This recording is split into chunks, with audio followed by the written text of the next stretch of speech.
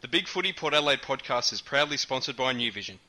My team, Conda, power. I love the power. I love the power. Welcome to Port Fan Radio. I'm Rick Neuenhoven and I'm very excited tonight. I've drunk too much coffee, so who knows what's going to happen. But what a massive weekend of footy just around the AFL and all the topics that have gone down. I think we're going to be here for probably 3 hours, boys. I hope you don't have family commitments. It's going to be a big one, but I'm very, very excited. And tonight, as always, we've got Mr. Ferris himself. How are you, Cam? I'm great, mate. That's an interesting introduction this week, mate. You always seem to come up with something a bit different. I try to vary it up and have a bit of variety, and you get the reference to Ferris, I guess. Ferris Bueller, yes, I get it. And his best mate was Cam. Very good. Yeah. Oh, okay, I'll get it now. Am I right? Yeah, you are right. Very good. In the past, I used to have a squeaking chair and a squealing pig, and I was going to bring that up, but I thought I wouldn't worry about it because that'd probably confuse the bugger out of you two. Then I'd be stuffed, mate, completely stuffed. Yeah, and as always, we've got the fat man, Bevo, who's always chewing the fat. How's it going, Bevo? Yeah, still a bit disappointed over the weekend, boys, but we'll move on to a big game this week against the Coasters, hey? Yeah, it was a massive week, and I guess I just had a quick look at the odds for the footy coming up for this week, and Port Adelaide are raging hot favourites at $1.45 to beat West Coast. I don't know how the bookies have got those odds with West Coast current form at Adelaide Oval. Yeah, I think West Coast are probably going to be without Gaff and Natanui and maybe Kennedy. So if ever we've got a good chance to beat them, it's this week, boys. The amount of chances we've had, we've thought we were going to beat West Coast, particularly at our home ground, and the amount of chances that we've blown, I get very nervous. Yeah. They could have half their side out, and I would still be nervous. But anyway, let's see what happens. So I just want to get this out of the way really, really quickly, and then we'll move on to the rest of the topics because I think probably everyone's starting to get sick and tired of listening to it anyway. The big point debacle. Was it a debacle anyway? I'm not actually convinced that it was. From my perspective, I looked at the footage probably 20, 50 times. I can't even see if it was a goal or not. And, if it's that inconclusive, well, you go with the umpire's call, don't you, boys? Which was, he called it a goal. So we got to suck it up. It was a goal. Yeah, that's right. We had so many opportunities during the game to win it, boys. I mean, poor old Ollie's copped it a lot, and you can't blame it just on him. But obviously that brain fade to do the stupid around the corner kick from 10 metres out, that cost us. And, there was other situations during the game where we made stupid errors, like the Westie 50 was silly. And, so you can't blame it on one person. We had our opportunities to win. We got smashed in the contested footy, the clearances, the tackles, and everything else. So, the margin probably flattered us in the end because it could have been a lot worse. I say let's move on. What do you guys think? Bevo, sorry, Cam, but Bevo, you just go way ahead of script. You're stealing all our talking points coming up. We're just talking about the point. Come on, stick with the program. What's your view? Mate. You're all right. What's your view, Cameron? Yeah. Look, looked at it a number of times, even on the day, and I thought, maybe it's a point. That I didn't, they've gone to review it. And I thought, okay, must have seen something. They didn't. I wasn't particularly concerned at the time. So, just cop it. I was probably more concerned after the game when I heard people talking about the fact that it probably wasn't a point. So during the game, Aaron didn't know any better and just copped it sweet and happy to. All right, let's just go on to the general AFL quickly. I mean, what a huge Saturday it was, boys. I was at, I don't get to watch too many non-Port Adelaide games this week, but I was sort of stalking the scorelines. So we had Richmond knock off the Cats by 3 points. Gary Ablett had an opportunity to seal the goal, but seal the game, but he didn't. And then he's come out and said normally he'd kick it. Well, you didn't. Hawthorn, which I tipped to beat Essendon. I think Essendon's still slightly overrated. And the Hawks, and I guess the Hawks again are going to be undervalued this week because they're not favourites again. So, but they beat Essendon by 4 points, and we had North only beat the Brisbane Lions by 3 points. Port only knocking off the Crows by losing to the Crows, wishful thinking by me, by 3 points. So it was just a super Friday and Saturday of footy, and then the Swans and Collingwood with a 2-point thriller. How did you find the weekend's footy, especially on Saturday? We don't probably need to reflect too much on the Sunday quality. Yeah, it was exciting. I also watched a bit of the Saturday night game. Actually had a friend went over to Sydney specifically for it too. So that was great for him. Watched most of the Friday night game, and Ablett had it in his hands, and you're just thinking, oh, here we go. He's going to do it. Similar to that time he did it to us in the final round back in, did it to us in 2007, except Dom Cassisi gave, obviously answered with the winning goal. But he just assumed he was going to kick it, and he missed. And we've gone, gee, this is that's out of character for Ablett. He would normally kick that. So, it was a couple of pretty exciting games. Bevo? Yeah, Cam, you pretty much hit the nail on the head, mate. I was actually pretty lucky to see most of the games on Saturday. I saw the end of the Roos Brisbane one. I saw most of the Hawthorn Essendon game and most of the Sydney Collingwood game, and of course the showdown. So there was some great games of footy, and definitely other than the shocking games on Sunday, which we won't even talk about, that was probably one of the best rounds of footy that I can remember for a very long time. Just in terms of high scoring contest where no one really knew who was going to win, and it was just great to see, and probably just goes to show that maybe we don't really need to worry about changing the game except for that stupid ruck rule. I just think the game's opened up in the last couple of weeks as we're leading into the finals. It's almost like all the teams have just been so ultra conservative, trying to just bank wins, and now that the pressure's coming on, as Cameron's going inside his house, so we'll give him buffer time, Bevo. But now as we're getting closer to the finals, we're actually starting to see teams push. And we'll talk about Port Adelaide because they even opened up the game too. But, the ladder is crazy. Richmond's a lock for top two, if not top. They're on 60 points. West Coast Eagles are on 56. Giants are making their charge third on 50. And then we've got a flurry of teams, Melbourne, Hawthorn, Collingwood, Port, Sydney, all percentage-based, all on 48 points. That top four spot is there and available for any team that wants to take it. It just seems to be no one wants it.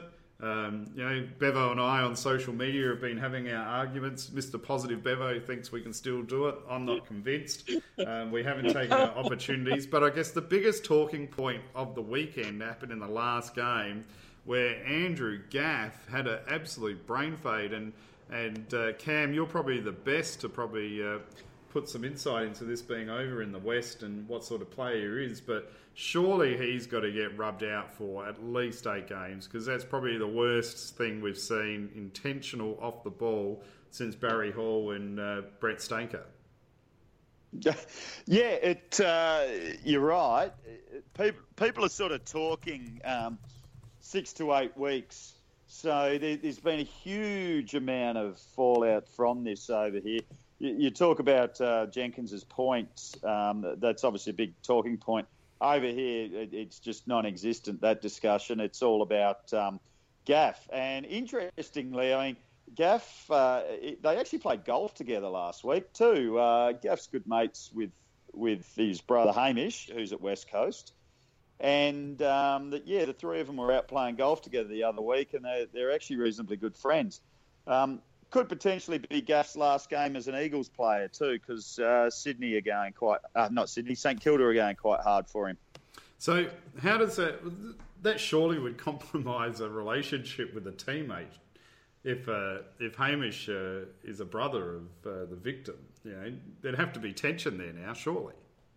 Yeah, I've asked. I've seen people say, what's Gaff going to say to Hamish at training on Monday? Are they going to look each other in the eye? But look, he's sort of they are friends, and Adam Simpson used to play some footy with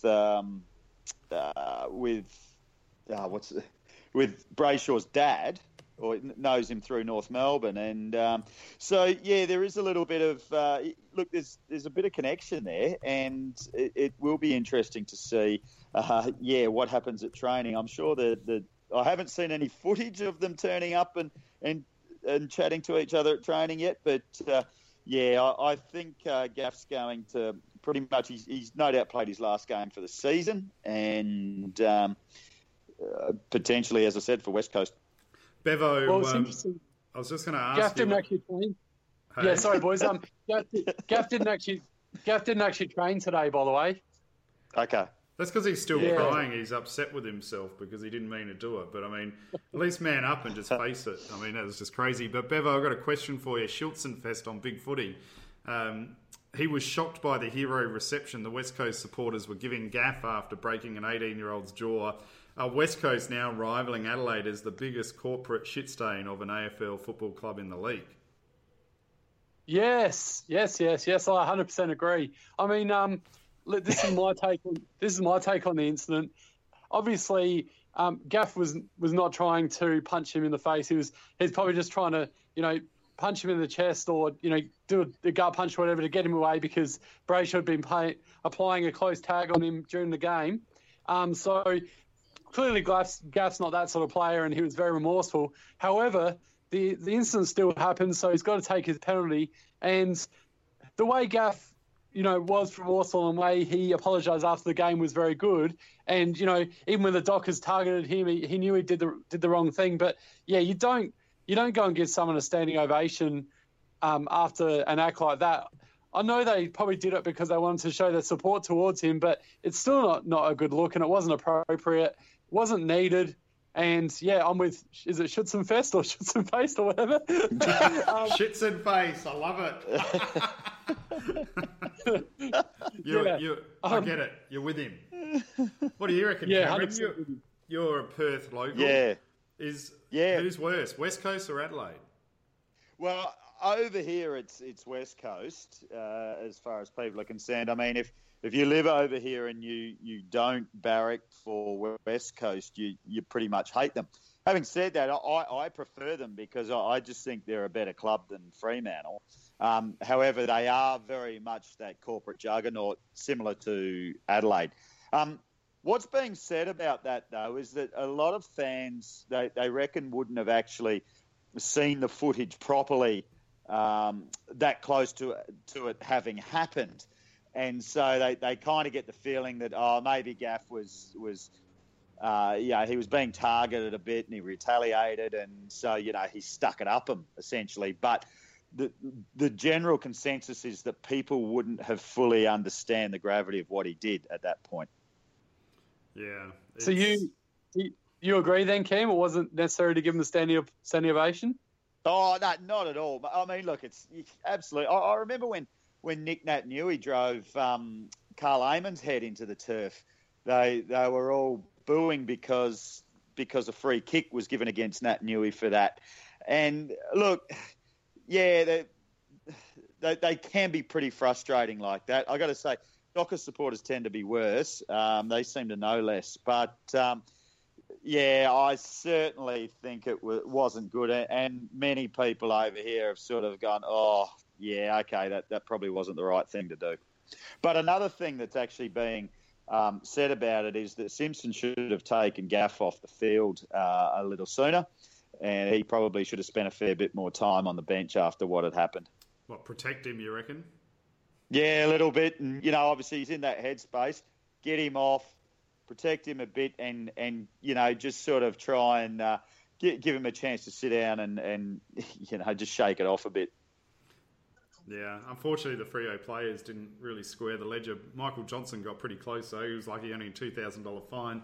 I guess my takeaway points from the round before we move on to the Port stuff is the Giants are charging, Gazzers miss, Tigers, if they bleed, you can kill it. That seems to be the general theme. Everyone seems to think the Tigers are beatable, but they keep on winning. So Are they actually underestimated in 2018, sitting top of the ladder, a game clear and looking pretty good? I reckon they're beatable. I saw enough of Geelong on Friday night, and I reckon I'm still got the belief. I know we disagree, Rick, but if we finish top 4 and we play them at the MCG in the first round of the finals, we can beat the Tigers. There you go. That's my opinion. I just think, and Cameron, I welcome your views here, but I just think we've missed our opportunity to get top 4 now.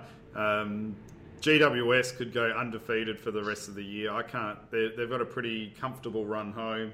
They're 2 points clear of us already with a massive percentage. Them and Melbourne have been, and even Hawthorn have been able to get percentage boosters when we've missed those opportunities. Melbourne's got a reasonably interesting draw. It's not that difficult. Maybe the Sydney game might be a challenge. But outside of that, I just think, I think we've missed an opportunity to have top 4. We had 3 chances, and we let them go each time. Adelaide, Freo and Hawthorn, games that we should have won, and we haven't. And and I guess that's probably where I'm coming from, and it's sort of been a repeat theme for numerous years for me, is that I'm just disappointed that when we've had those clutch moments in seasons since 2004, we haven't taken them. And as one of the big posters on Big Footy Tribeys pointed out, we're supposed to be this ruthless side against the Crows. When's the last time, for example, we've smashed the Crows in the showdown? We've wilted against them in recent time. In 2005, we were embarrassed in a home final against the Crows. They've definitely been the better team against us in recent times. We miss the big plays. We don't take the opportunities, and the opportunity is that we need to be top 4. We missed it in 2014. We didn't back up the opportunity in 2015. 2017, we missed the opportunity again. We just fell in the finals, and then we stuffed it against West Coast anyway. It's again missed opportunity after missed opportunity, and this season seems to be another missed opportunity. How often and how long do we go accepting these missed opportunities? Well, it's difficult to know how to accept or unaccept it, but I agree. I don't think... I don't personally think we deserve to be in the top 4, given particularly what you were just saying about the opportunities we've missed and blown. We've had these chances to actually consolidate a spot, and we haven't, which does make me worry about how good we actually are and how ruthless we actually are, whether it be against the Crows or anyone. Now, at best, I think we can probably hope for 5th on the ladder and just hope to win a first finals game. Because I'm really frustrated and really annoyed about, we had such a strong run for so many weeks against obviously easy teams, but why? And the only team we've beaten in the last few weeks is the Bulldogs. How is it that we lose this game to the Crows? How do we lose to Fremantle the way we lost? Like I say, we haven't even really redeemed ourselves in the last few weeks. So I just feel that top 4 is a little bit out of our grasp.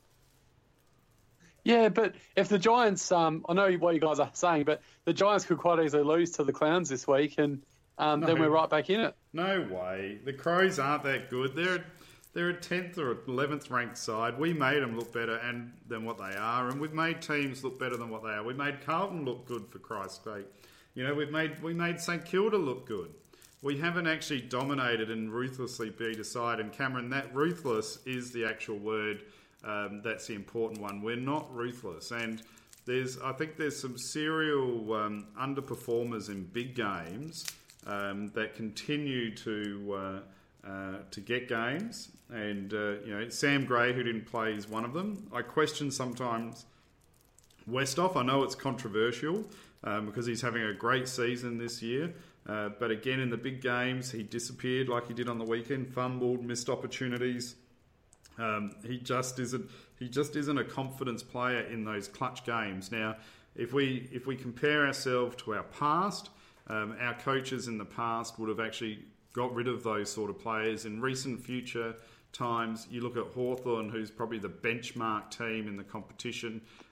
They're ruthless. If they suspect a player isn't going to hold up to finals play, even if they're great in the home and away season, they will get rid of that player. Now, I don't think we've made our players accountable enough, and we haven't been ruthless enough, and that's probably part of our problem. And I don't know. I'm not convinced. Top 4, and I'll be disappointed if we're just there to make up the numbers come finals time, because a lot of commentators had us premiership favourites or second premiership favourites, and I think we've definitely underperformed this year. Yeah, I got the feeling when we recruited and coming into this season, I was looking forward to a good, exciting side that was going to be high scoring. We were going to put a lot of teams away. Of course, we were going to suffer disappointments and losses along the way, but it was going to be a really good season that we could just savour. And I'm feeling particularly disappointed at this point of the season. Have been a little bit the last few weeks. I mean, like I said, we came through that patch where we won a lot of games. We were playing ordinary sides and not putting them away, but we were winning. And you thought, okay, there's a little bit of hope. But then we've almost gotten worse. I mean, look, we actually did play okay on the weekend. There was certainly some encouraging passages of play, but this side is not ruthless. It's not putting teams away, and it's very difficult to get excited about. Yeah, no, you guys definitely raised some good points, and you probably, you might be right with regards to us not finishing top 4 this year, but I still think we can win our last 3 games. They're all winnable games, and GWS probably will beat the Crows this week, but then they've still got Sydney, and Sydney, as we saw on the weekend, are no easy beats. So, if we win all 3 games, you never know what might happen.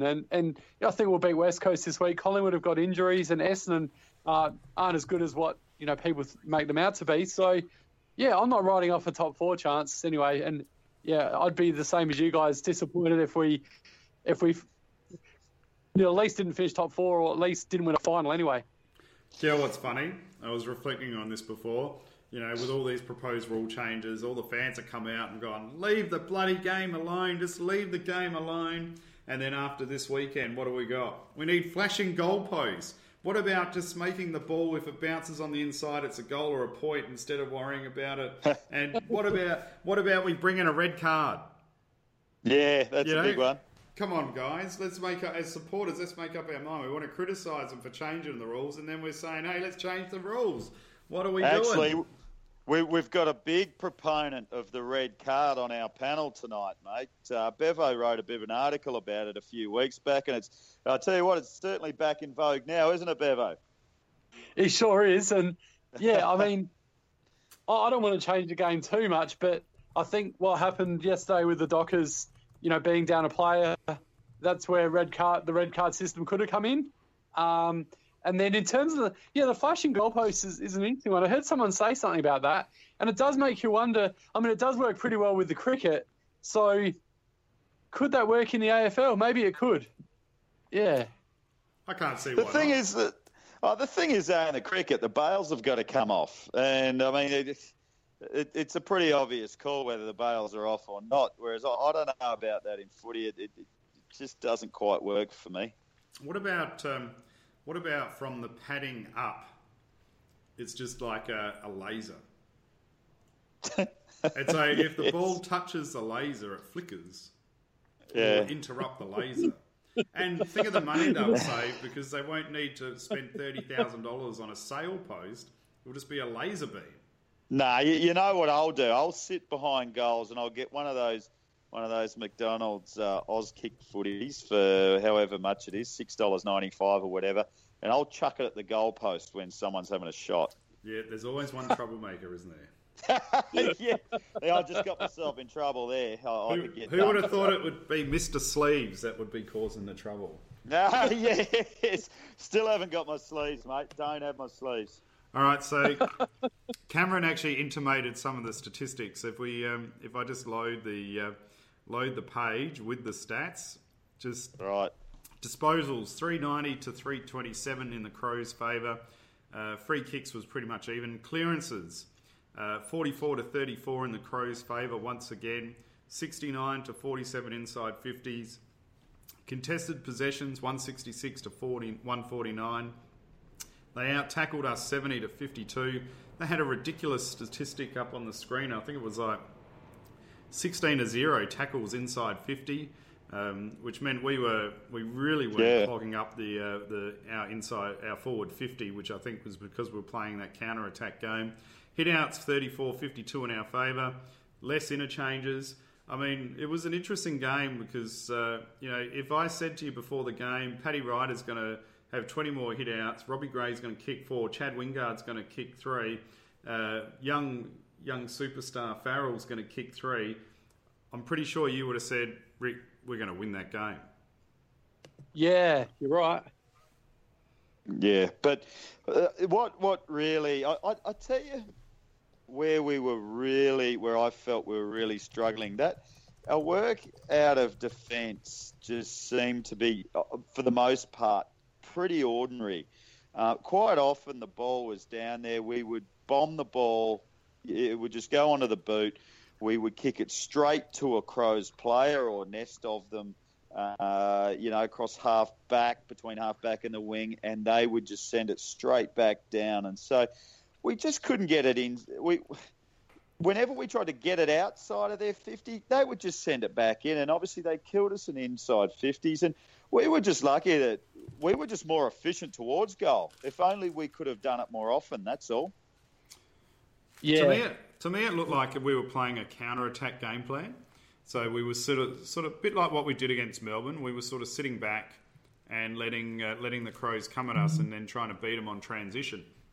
And Ian's just saying Dixon got donuts, but I don't think he was really in a position because we sort of cleared that forward line out. I thought Dixon still had a reasonable influential game, but we really opened up that inside 50, hence no tackles in there, and we were really sweating back and then running forward, and that's why Robbie Gray, Chad Wingard and Farrell were able to get on the end of some goals. But we again, it seems to be a repeat theme, especially when we're playing the Crows, but all the top sides, we allow them to have that extra player around the contest and in the midfield, and those better sides carve us up time and time again. And it makes you question why the Power has actually jumped out and offered Michael Voss another 2-year contract, because our midfield isn't as good as what it should be, in my opinion. But our midfield does. We are top. I think we're top or second in the comp for clearances. We've actually got a very good midfield. And I quite like Vossi's work in the midfield. My biggest problem, I just sort of sometimes feel our forward line's not working that well. I don't know where Watts had a brief period where he was quite good. I don't know what he did off the ball, but I just didn't feel like Watts really had much of an influence on the game. And you need someone like that to step up in these big games.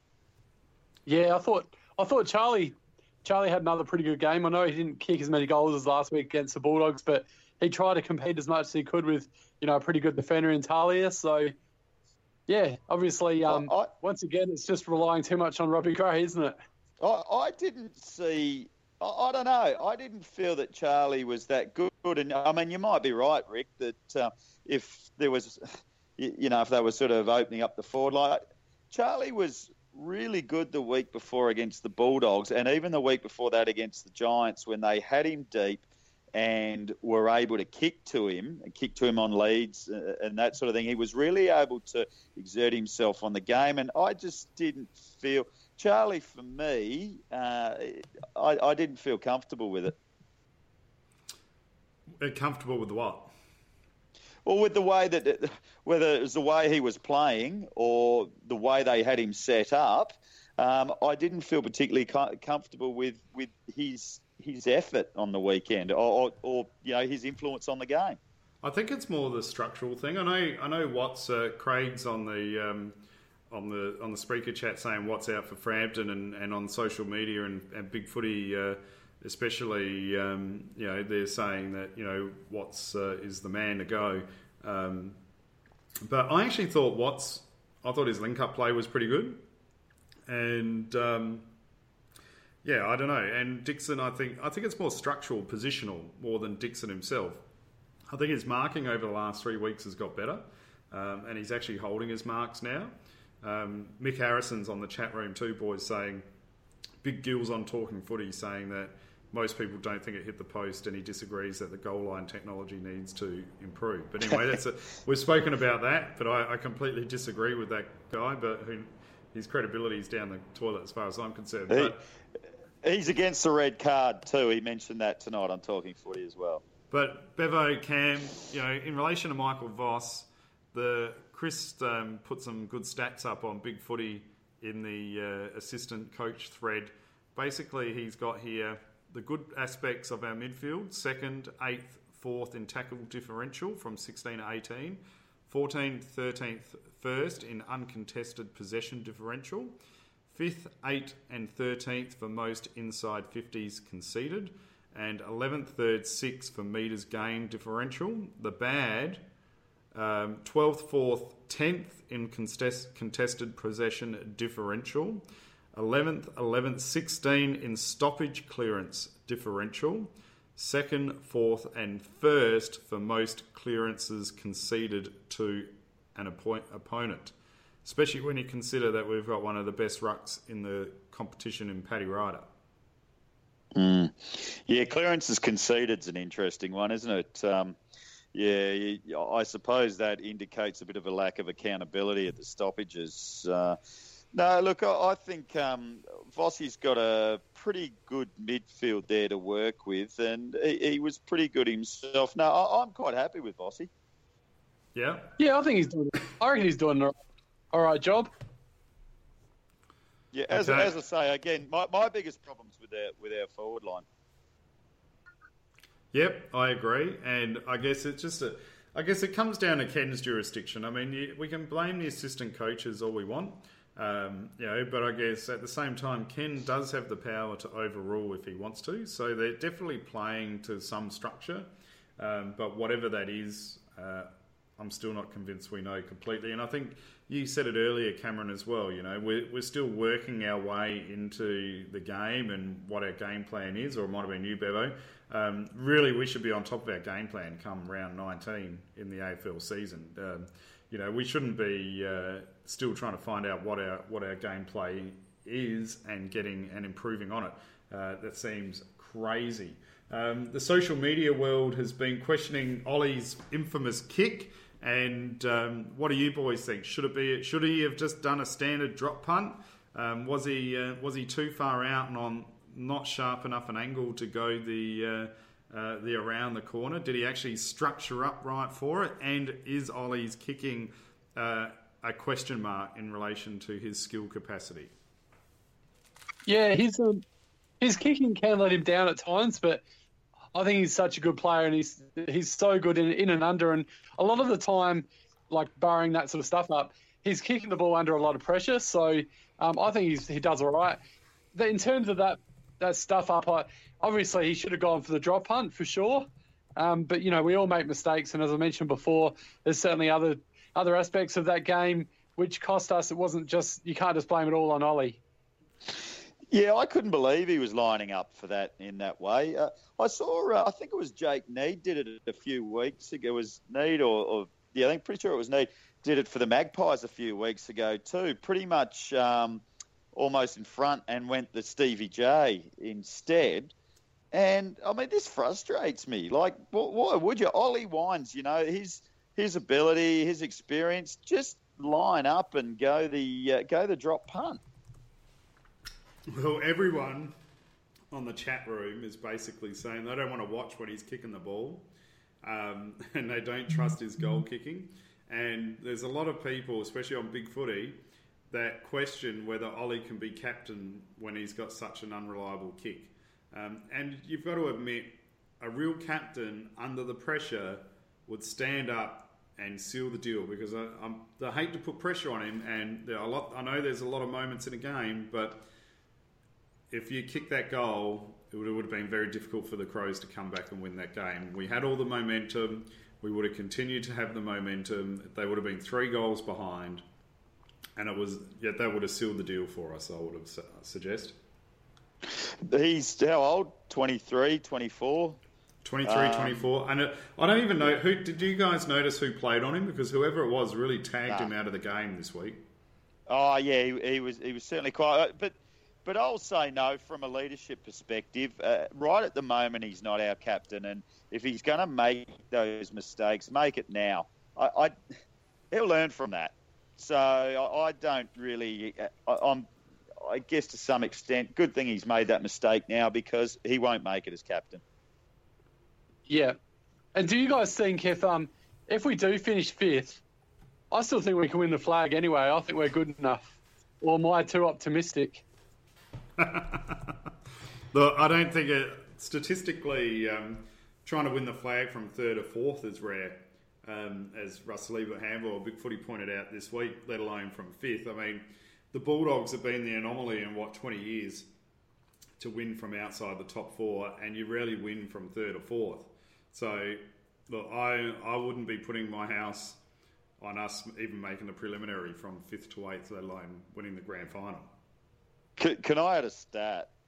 The winner of the premiership generally comes from the sides normally also won in round 1 too. So just keep that in mind, fellas. In round 1?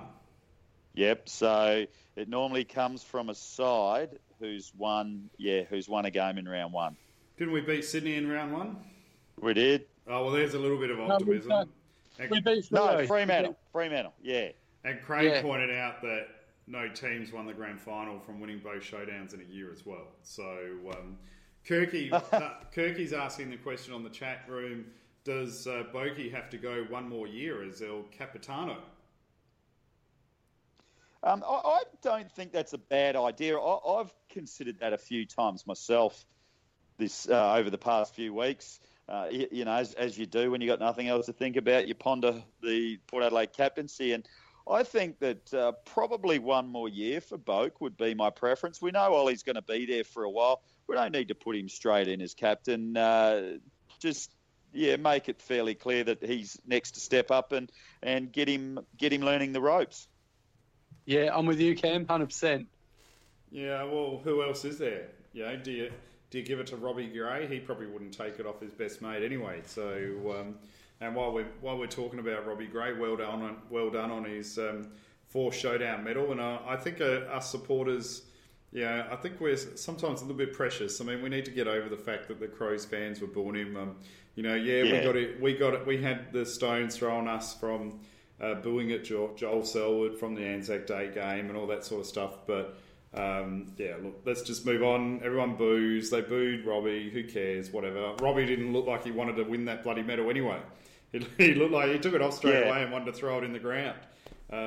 Ian's on the chat's proposed. What about Hamish for captain? Yeah, I saw that. I don't know. I don't know that Hamish is. Look, he definitely leadership material, but I don't know if we want him as captain. Is he? How's his body going to hold up for next year? Let's just hope he's right and ready to play. Let's not put that leadership expectation on him as well. What about Chad Wingard? Probably not a leader. He was state under-18 captain. Yeah, I think he's got other sort of pursuits and interests at the moment. I don't think he'd want to be captain. What do you think, Bevo? No, I don't. I love Wingard, but no, I'm definitely not a captain. He's He has some good leadership qualities, and as you mentioned, he's done it before with the under-18s, but it's a whole new level captaining an AFL club. And he's come out and said that he doesn't really watch footy, doesn't really follow it except for playing it. So, if you're an AFL captain, you have to, go along to media conferences and things like that. And I just can't see Chad doing it. You don't really see him being interviewed much or going in the media much at all anyway. So, it'd be a no for me, I reckon. I think Ian agrees with us. I think it's a big no from Ian as well. Screw Ian and screw you two, because I reckon Chad. I think it's what Chad actually needs, right? I think for him to go to the next level, I think he's still got another level. I think he needs a responsibility, and I think Chad would be an amazing leader. He's got the discipline, he's got the skills, he's got the ice cool ability to perform under pressure, and I think he would be the man to raise the bar and then raise the bar of his other teammates. Hamish I love, but I just think his injury-prone issues would be a problem. What about this stat, guys? I don't know if you saw, I posted it up on the Port Fan Radio Facebook page, but surely this did cost us. Rocky, Sam Powell-Pepper, Ollie Wines played the least amount of game time, and I think they spent the most amount of time of the players on the Pine in the last quarter. I mean, was that actually something that affected us as the game went on, and why so little game time for our three prime stoppage midfielders? Is it because we were trying to play an open game plan? It's an interesting one because when actually, I mean, Sam Powell-Pepper, I noticed in particular, when he was around, he was a bit of a man possessed, and it was just what we needed. And it didn't occur to me that they hadn't played such little time on the field, but it makes a lot of sense given their perhaps lack of influence, where their influence can be very good as a collective group. Those guys can really get stuck into the opposition. So I would think that would have to be some kind of a factor.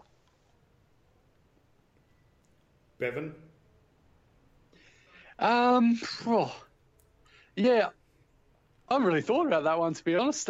It's obviously had a bit of a bearing in the last quarter. But, yeah, maybe Kenny was just trying to have a faster... obviously those three guys are not our fastest players. They're in and under contested beasts. And maybe Kenny just wanted to give us some pace for that last quarter. That's the only thing I can think of. Otherwise, it's a little bit strange. I think it really hurt us. I don't know if we were trying to nurture them for the West Coast game. Ian's questioning, did we have the leg speed with three of those on the ground at once? But we were getting beating in the clearances, and surely they would have made a difference there. But anyway, I think it's something interesting to watch for the rest of the season and what's going on there. In relation to our tall targets and Dixon and Watts, what about Paddy Ryder? A couple of comments I saw on the forums, which I thought was interesting, was we don't seem to use Paddy Ryder very well in relation to a marking player from kickouts. Paddy's influence around the ground did seem to be negligible. Obviously, I know he's had that hip injury. But where does that leave us for 2019? Is Paddy cooked, like his body? Can we rely on Paddy in 2019 as a lead ruckman, or is he going to be more of a forward with a part-time ruck ability? I just don't know if we can be convinced and have him as our lead ruckman in 2019. And I think that's part of the reason we're in the position we are on the ladder now, because we don't have any backup and we refuse to use a backup player like Billy Frampton. Yeah, I think we definitely have to chase after Bruce from North Adelaide, or if we can't get Lysett, or maybe even like Segler from Hawthorn or something, because, yeah, that's definitely hurt us. And you're right, Paddy's not getting any younger, and so I could see him playing forward next year and then, pinch hitting in the ruck, and then having someone else there like a Proust or someone like a more of a mature age body. Even like a Dawson Simpson from the Giants would be handy too, but we'll see what happens. What about yourself, Cam? Yeah, it's Paddy's...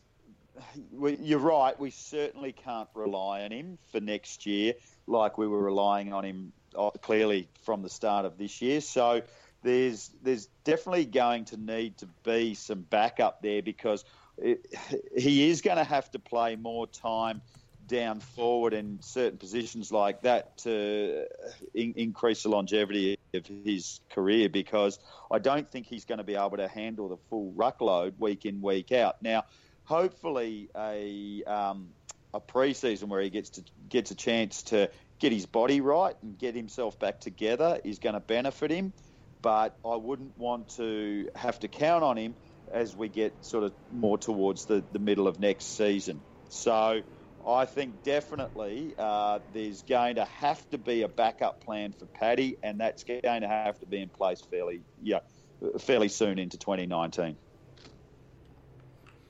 Interesting. Sorry, I'm just sucking on the rest of my Chubba Chub while I was enthralled by you guys talking. You're having a Chubba Chub there. I didn't even know you were. We've been giving them away at the office. It's tax season, and so what we're trying to do is fill a whole wall up with our client photos, and so we bribe them with Chubba Chubs for a photo. We call it our Hall of Stars or Wall of Stars, and somehow the Chubba Chub mysteriously placed itself on my desk. So I thought, while you guys are talking, I'll chew away. Our game plan, did it look better? It definitely was more attacking.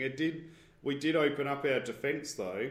I think Homsch, there's something not right with Homsch. I know he's coming back from that hip injury, and a knowledgeable poster on Big Footy believes that the hip injury is the new season career-ending injury for the AFL footballer. Homsch was always trailing behind the forwards.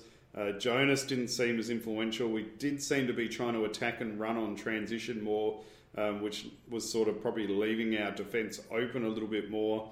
It did seem more attractive on the eye to watch as a game plan, though.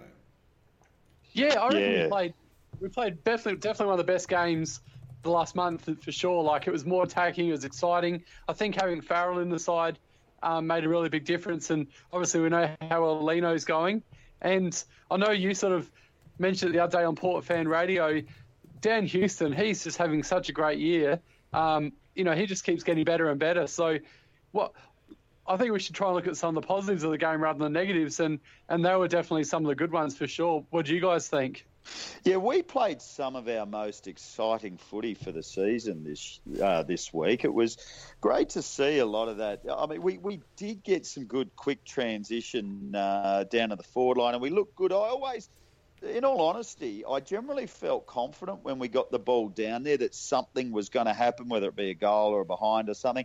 I felt like when we were able to get it down there a bit quicker and give ourselves an opportunity to score. As you saw, some of those goals came from, like Wingard beyond 50 or reasonable distance out. It's because we were able to get it down there quickly. The forward line was clear and the ball was able to go through. In relation to Jonas's hip injury, I don't know what type of a hip injury it is, but I do know...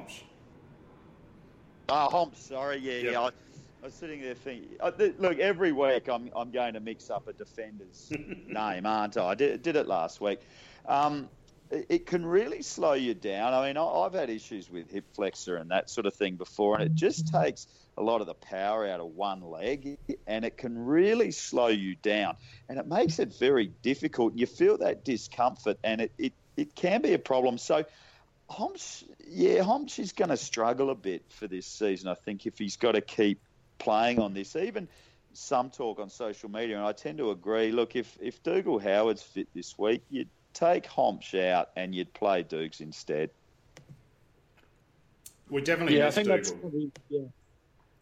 yeah. What about other guys coming into the side? Like Snelling's been playing some really good footy. Sam Gray's obviously had 40 disposals on the weekend. West Coast have got a pretty fast lineup. Like they've got guys like Liam Ryan. Then they've also got Willie Rioli. They've got some pretty speedy, and obviously, what's his name? Jetta as well. So they've got a lot of speed. So do you think we need to bring in like a Sam Gray and a Snelling or someone different? No? No. I can tell you now. Nah. We could almost put a line through every single player that's in that Magpies team at the moment. And I say that respectfully, but Will Snelling is just too small, doesn't influence it enough. Sam Gray's had his time. He's a great SANFL player. I don't think he's quality enough. Again, he doesn't execute against the better teams under pressure. You can't judge a 40-possession game. I watched that game. It was abysmal, right? Our disposal was woeful. We played this massive possession game. I don't know what the hell we were doing, but it was crazy. If we're looking for speed, I can't see it in the SANFL, maybe outside of Dom Barry and Aiden Johnson, and their disposal was pretty much in the toilet as well. So I think outside of Todd Marshall, I think we're pretty much carrying our best 22 players at the moment anyway. So I think it's just a matter of those guys playing a little bit better than tapping into the well of the SANFL. Yeah, you're right. We don't. Well, Trengo's not that. He's not that quick either. He does get a lot of the ball, but I think you're right, Rick. I was thinking about it too, and I just thought we don't really have any speed to match some of those West Coast players, and so we're gonna have to rely on, DBJ and Bonner and Houston, some of these guys to just do their best work because. Yeah, those players in the SANFL are getting a lot of the ball, but, they're not really showing much else. Kirk asked why is their skills... Hey? Sorry, I was just going to say, boys, I thought Bonner was actually pretty good on Saturday night, and a few people have been criticising, him for costing us that last goal with Eddie Betts and stuff, but I thought that was one of his better games I've seen in a long time for Bonner. I thought his run and carry was really good. He took the game on like we love, and I felt as though he was pretty handy. What did you guys think about his game? Oh, he concerned me at times. I understand where the criticism's coming from, but I don't think we've got much else behind Bonner to put him at too much risk. So, yeah, look, I like him, and look, he's been a bit questionable lately. But hey, look, I think give him a bit more. He'll be okay. Yeah, he's probably one we can persist with. I guess I was always a massive fan of Jasper. You guys probably didn't know my love for Jasper a couple of years ago, but no, Jasper's probably bereft of confidence now. Even I can't find an argument to keep him in the side. I used to love what he represented, which was run, carry, dash, and proactive adventure with the ball. That's probably Riley Bonner now. I don't know if we can have the luxury of both of them, especially when both of them aren't in great form. It's probably best, as Craig pointed out, to bring DBJ back into the defensive section. Probably put Jasper back in the SANFL and bring in Frampton or Todd Marshall's still injured, obviously. So bring in another tall in Frampton to help give Ryder some chop out as well. But yeah, we just seem to be structurally off with our targets and everything else. But I'm mindful of time. But there were some great topics of discussion on big footy. So I did want to go to some of them. We've sort of addressed some of the big footy points, so which is good. But let's go to. And how if players know how to kick a drop punt instead of a banana, would we still have won? Well, we sort of spoke about that. Charlie Dixon also did an around the corner kick earlier in the game and didn't kick it and kicked a point. So Ollie Wines wasn't the other one. And yeah, I'm with Kurt. What's going on with our skills? I don't go to the training, so I don't really see it.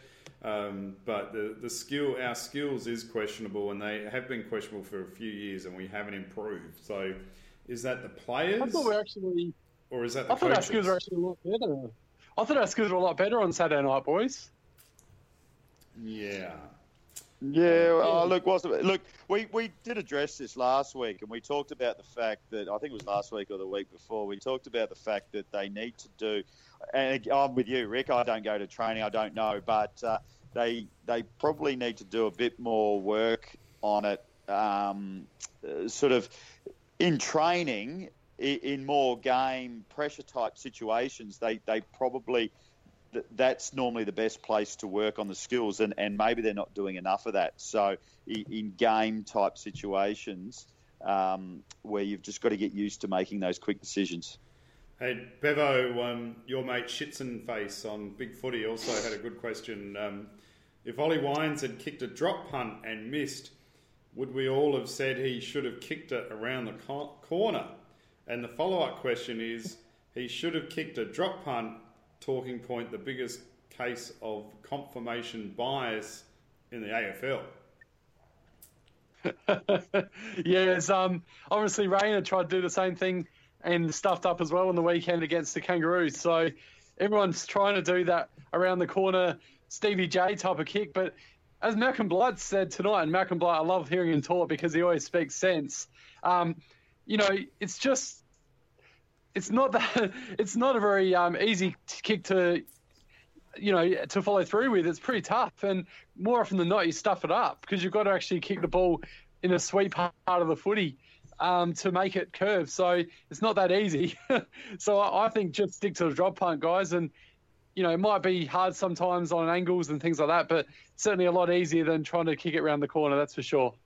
Well, Tony Lockett and Jason Dunstan, those guys, you never ever saw them line up for a set shot and kick a Stevie J. Obviously, they wouldn't have called it a Stevie J back then, but it concerns me. Mate, you're talking about greats of the game, Scott Hodges as well. Scotty, of course. They'd be in tight pockets doing drop punts and kicking goals. I mean, these guys just need... I think that kick around the corner is almost a cop-out, right? Yeah. Just you're an AFL footballer, you practice bread and butter, primarily drop punts. Go to the drop punt. For me, an amateur hack that used to play, I found that sort of around the corner check side kick easier than a drop punt because I was just so shit at playing football. But these guys are elite footballers. They should be able to get away with it. And of course, when you miss, whether it's a drop punt, to be honest, if he drop punted and missed it, I would have just gone, wow, that's a shit kick, instead of going, hey, you should have friggin' bloody done it around the body kick. So another question, Vine Valerian wants to know, why does Rick not jump on the apologist bandwagon and tell us to harden the hell up and just about the episode where we're going to win 7 straight games in a row? Well, I will say to this, boys, if we win the last 3 games, we may not need to win 7 games in a row, and 6 games may be enough. Yes, true. Yeah. So anyway, the Dolly Wines drop punt is very, very controversial. So let's go to the next one. We always seem to pick, this is a bit of a broad brush, this one. We seem to always pick captains who are completely useless by foot and miss way too many goals. At least Treadray acknowledged his skill deficiency and worked on his technique to the point where he could kick more goals than points out of the full. So our so-called next captain Wines could not be trusted to kick a goal 5 metres directly out in front with no one standing on the mark under no pressure. He needs to work a little bit harder on his skills because currently he's not AFL standard. Is that a bit brutal? Yeah, I was thinking Wanganeen, but when he kicked one of the most important goals in our history, he wasn't the captain, was he? No. So, yeah, okay. I don't know. That's harsh. That's anyway, harsh. Let's move on from bashing Ollie Wines because he is a great player. He's an influential midfielder. And, the other compliment I'll give Ollie Wines this year, his overhead marking has gone to another level.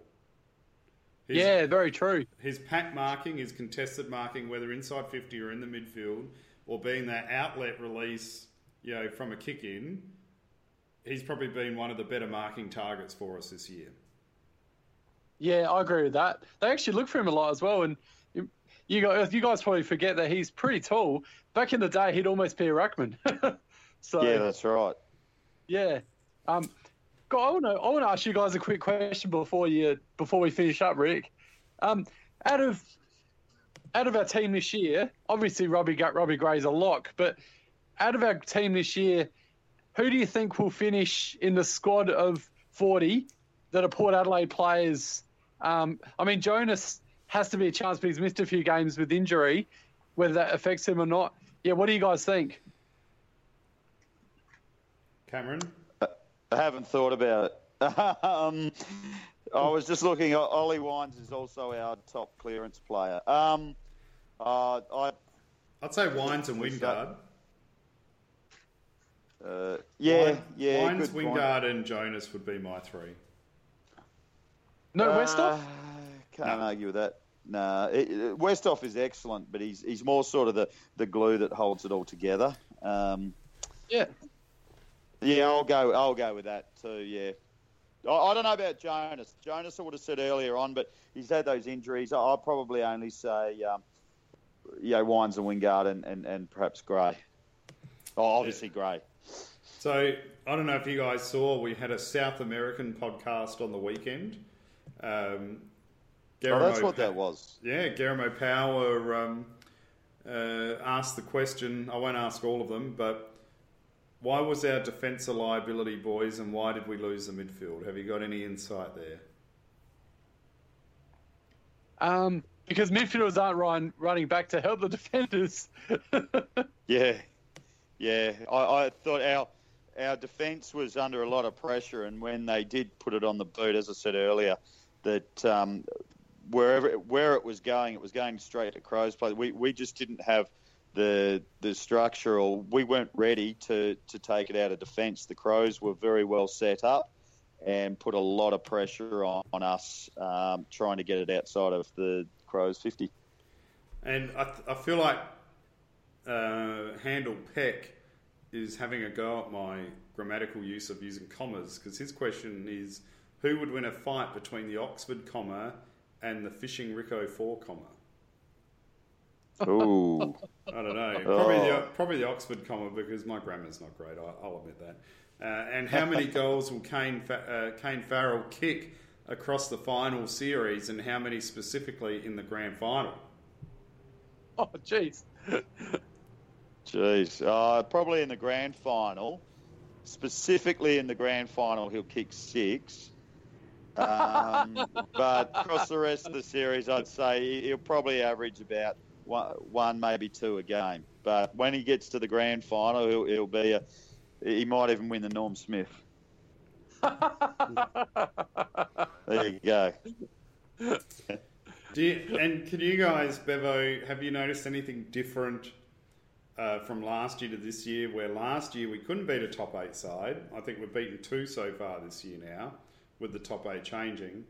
But last year we were smashing the bottom 8 sides, whereas this year we've just been getting over the line. Interstate has asked that question. Yeah, it's obviously a positive, because last year we were smashing the bottom sides, and we couldn't beat the top 8 side, and that was what all the talk was. But this year, I mean, when you consider the Crows have had a lot of injuries and stuff like that, but we've still beat them when they had a pretty handy side in the first showdown, and the Kangaroos were playing some good footy and we beat them. The Swans, I think that was round 2, and they almost at full strength as well. So I think we've had a pretty good year. And probably the thing that's cost us the most is that, like you guys mentioned at the top of the show, is the loss to the Hawks, the Freo loss, and then maybe the one on the weekend. And the Giants game, well, we stuffed that one up because we didn't have another ruckman. If we had Frampton, I think we would have beaten the Giants that day. We just got demolished in the clearances and, the hit-outs. I can't remember what the stats were, but Dawson Simpson had a field day. So, I think we've definitely improved from that perspective, and hence why I think we'll still finish top 4, but we'll see what happens. Well, then is our coaching group stubborn? Yeah, in a way. Because you're saying what a lot of supporters are saying, that, if we played another tool, like against GWS, we would have won. Maybe, maybe not. We can argue that, but let's go with the theory we would have been more competitive and put ourselves in a position to win. Everyone could see we need another ruckman, but they didn't choose one. Is that stubborn by the coaching group? Cameron? I don't know about stubborn. It's a little bit. It's disappointing. Inflexible. Inflexible is maybe a word.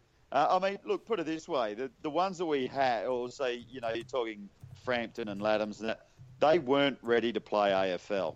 So I think it was maybe a little negligent, but I don't know about stubborn. There was no point putting Frampton in, because he was getting, particularly early in the season, he was getting reasonably well beat, physically beaten around in the SANFL. I think he's improved now, and I think he's just about ready. But it certainly hasn't helped. So the Voss extension's been a bit of a controversial one. On what basis do you think the board felt Voss was worth another 2-year extension?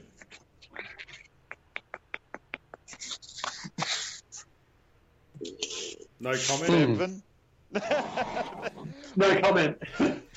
Well, I wasn't there, so I wouldn't know. But he certainly, like I said, we are a reasonably good clearance side. We've got a very good midfield. So Cameron, I want you to man up here. I think you're being very politically correct. I'm the CEO. Okay.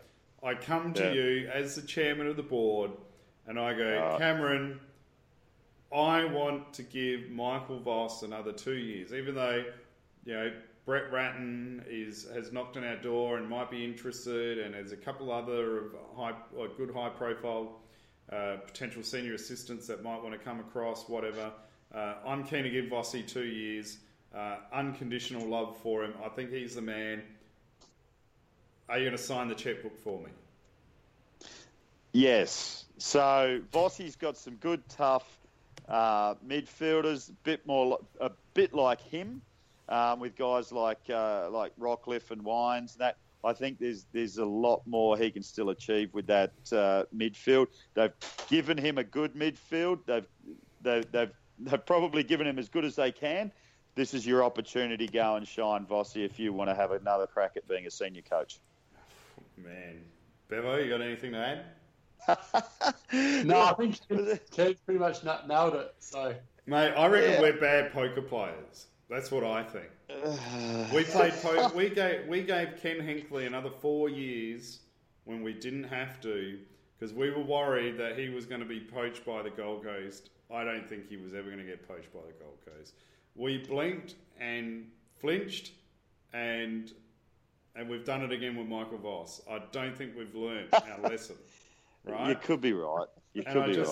I just don't, and I'm not saying that Hinkley isn't the man to be a premiership coach, but I also don't think that we needed to drop our pants and give him whatever he wanted, because he hasn't done enough.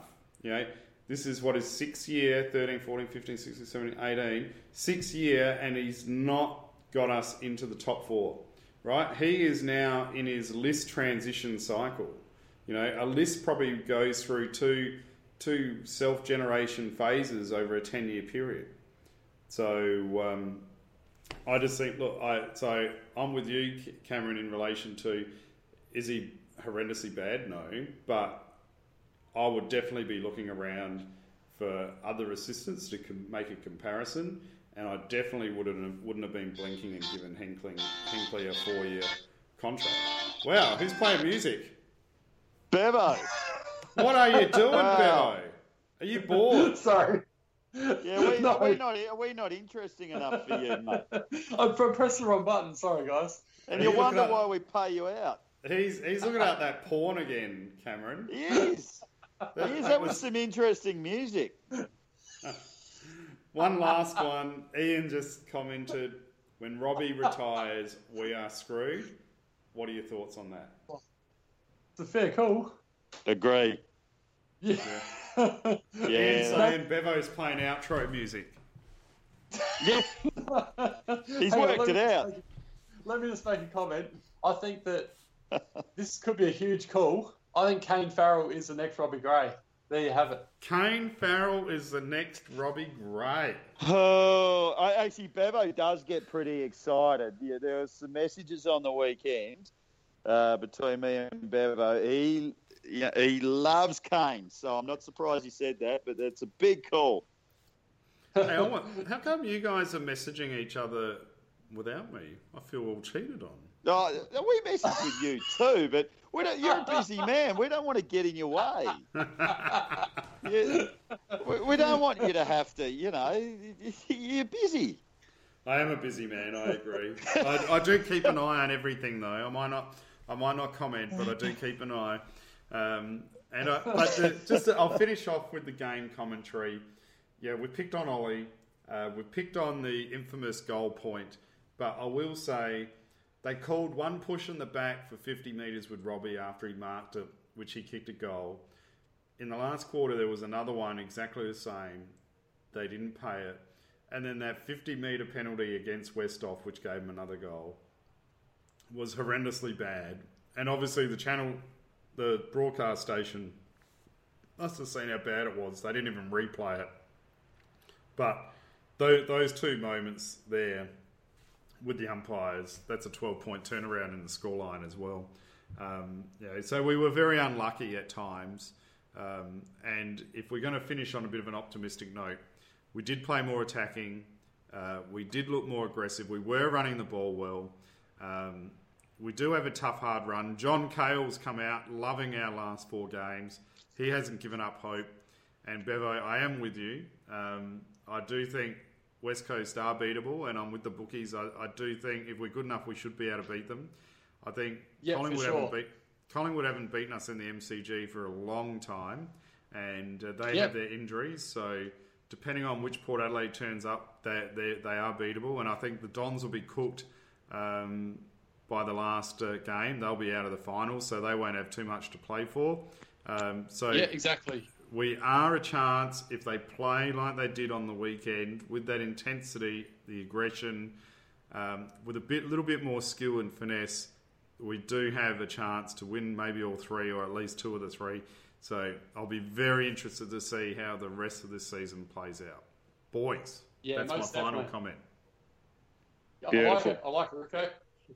Yeah. I'll say this. One of my good mates said to me the other day during the Crows game. He's a West Coast supporter. I know a lot of them, obviously. He said to me, "Where are we watching the game next week?" And I said, "It depends whether or not we win this game today. That is the showdown." After we lost the showdown, I said to him, "I'll be watching the game by myself next week. I don't want anyone else. If we won, I'll watch it with you because I know we're going well, but I'll just need to be on my own for this one." Do you think... Fair enough. Well, can we smash West Coast this week, boys? I know you're not in the preview show. I'll probably be on there with Portia, maybe Macca. Do you think we can, with Kennedy out, Gaff out, Nick Nat Nui out, are West Coast smashable? North Melbourne knocked them off in Tassie by nearly 40 points. Can we beat them by 60 point plus? And will that give us momentum coming into the finals? Probably not 60 point plus, but yes, I've got us for a win this week. Yeah, I've got us for a win, but only just because we can't seem to put teams away this year. Except for the Bulldogs game. That was a good one, wasn't it? So, and the first game of the year against the Dockers, we won pretty comfortably. So we've had a couple of good wins, but yeah, I can't see us winning by 10 goals, but maybe 3 or 4 goals. Yep. Did you guys want to finish it off with anything else, or are you done? I'm pretty good. You're pretty good? I'm happy. I could talk for hours and hours and hours, and it's what I do well. So we'll finish it off, but I'll do... My parting gift is I would load up some money, if you're a betting man or woman, on Hawthorn to beat Geelong. I think $2.20 for Hawks against Geelong is amazing value, and they're being very, very disrespected at this point in time. Okay. Yeah. That's Rick's tip. Cool. All right, boys. Thank you very much. We want Geelong to win that one, though. Hey, guys. We do want Geelong. Well, Geelong's on the same points as Hawthorn, so it doesn't really matter who wins. Hawthorn's got a better percentage, I guess, so maybe go Geelong. But, I'd rather come up against Hawthorn than Geelong because, you talk about we can't beat West Coast, we can't get even close to Geelong. So the more that we can avoid Geelong, the better. But, boys, thank you very much for your time. Thank you for the people that tuned in. And we'll see you next Monday to talk about Port Adelaide defeating West Coast for the first time at Adelaide Oval. Can't wait. Sounds like a plan. Yibbida yibbida. That is all. Punched away by Michael at ground level. Here's a chance for Stevens. Stevens goes high and long towards the goal square. 2 on 2. Burgoyne almost brought it down. Here's James. He's had a marvellous game. He puts him in front. Brilliant goal. What a classic. Roger James gets his second.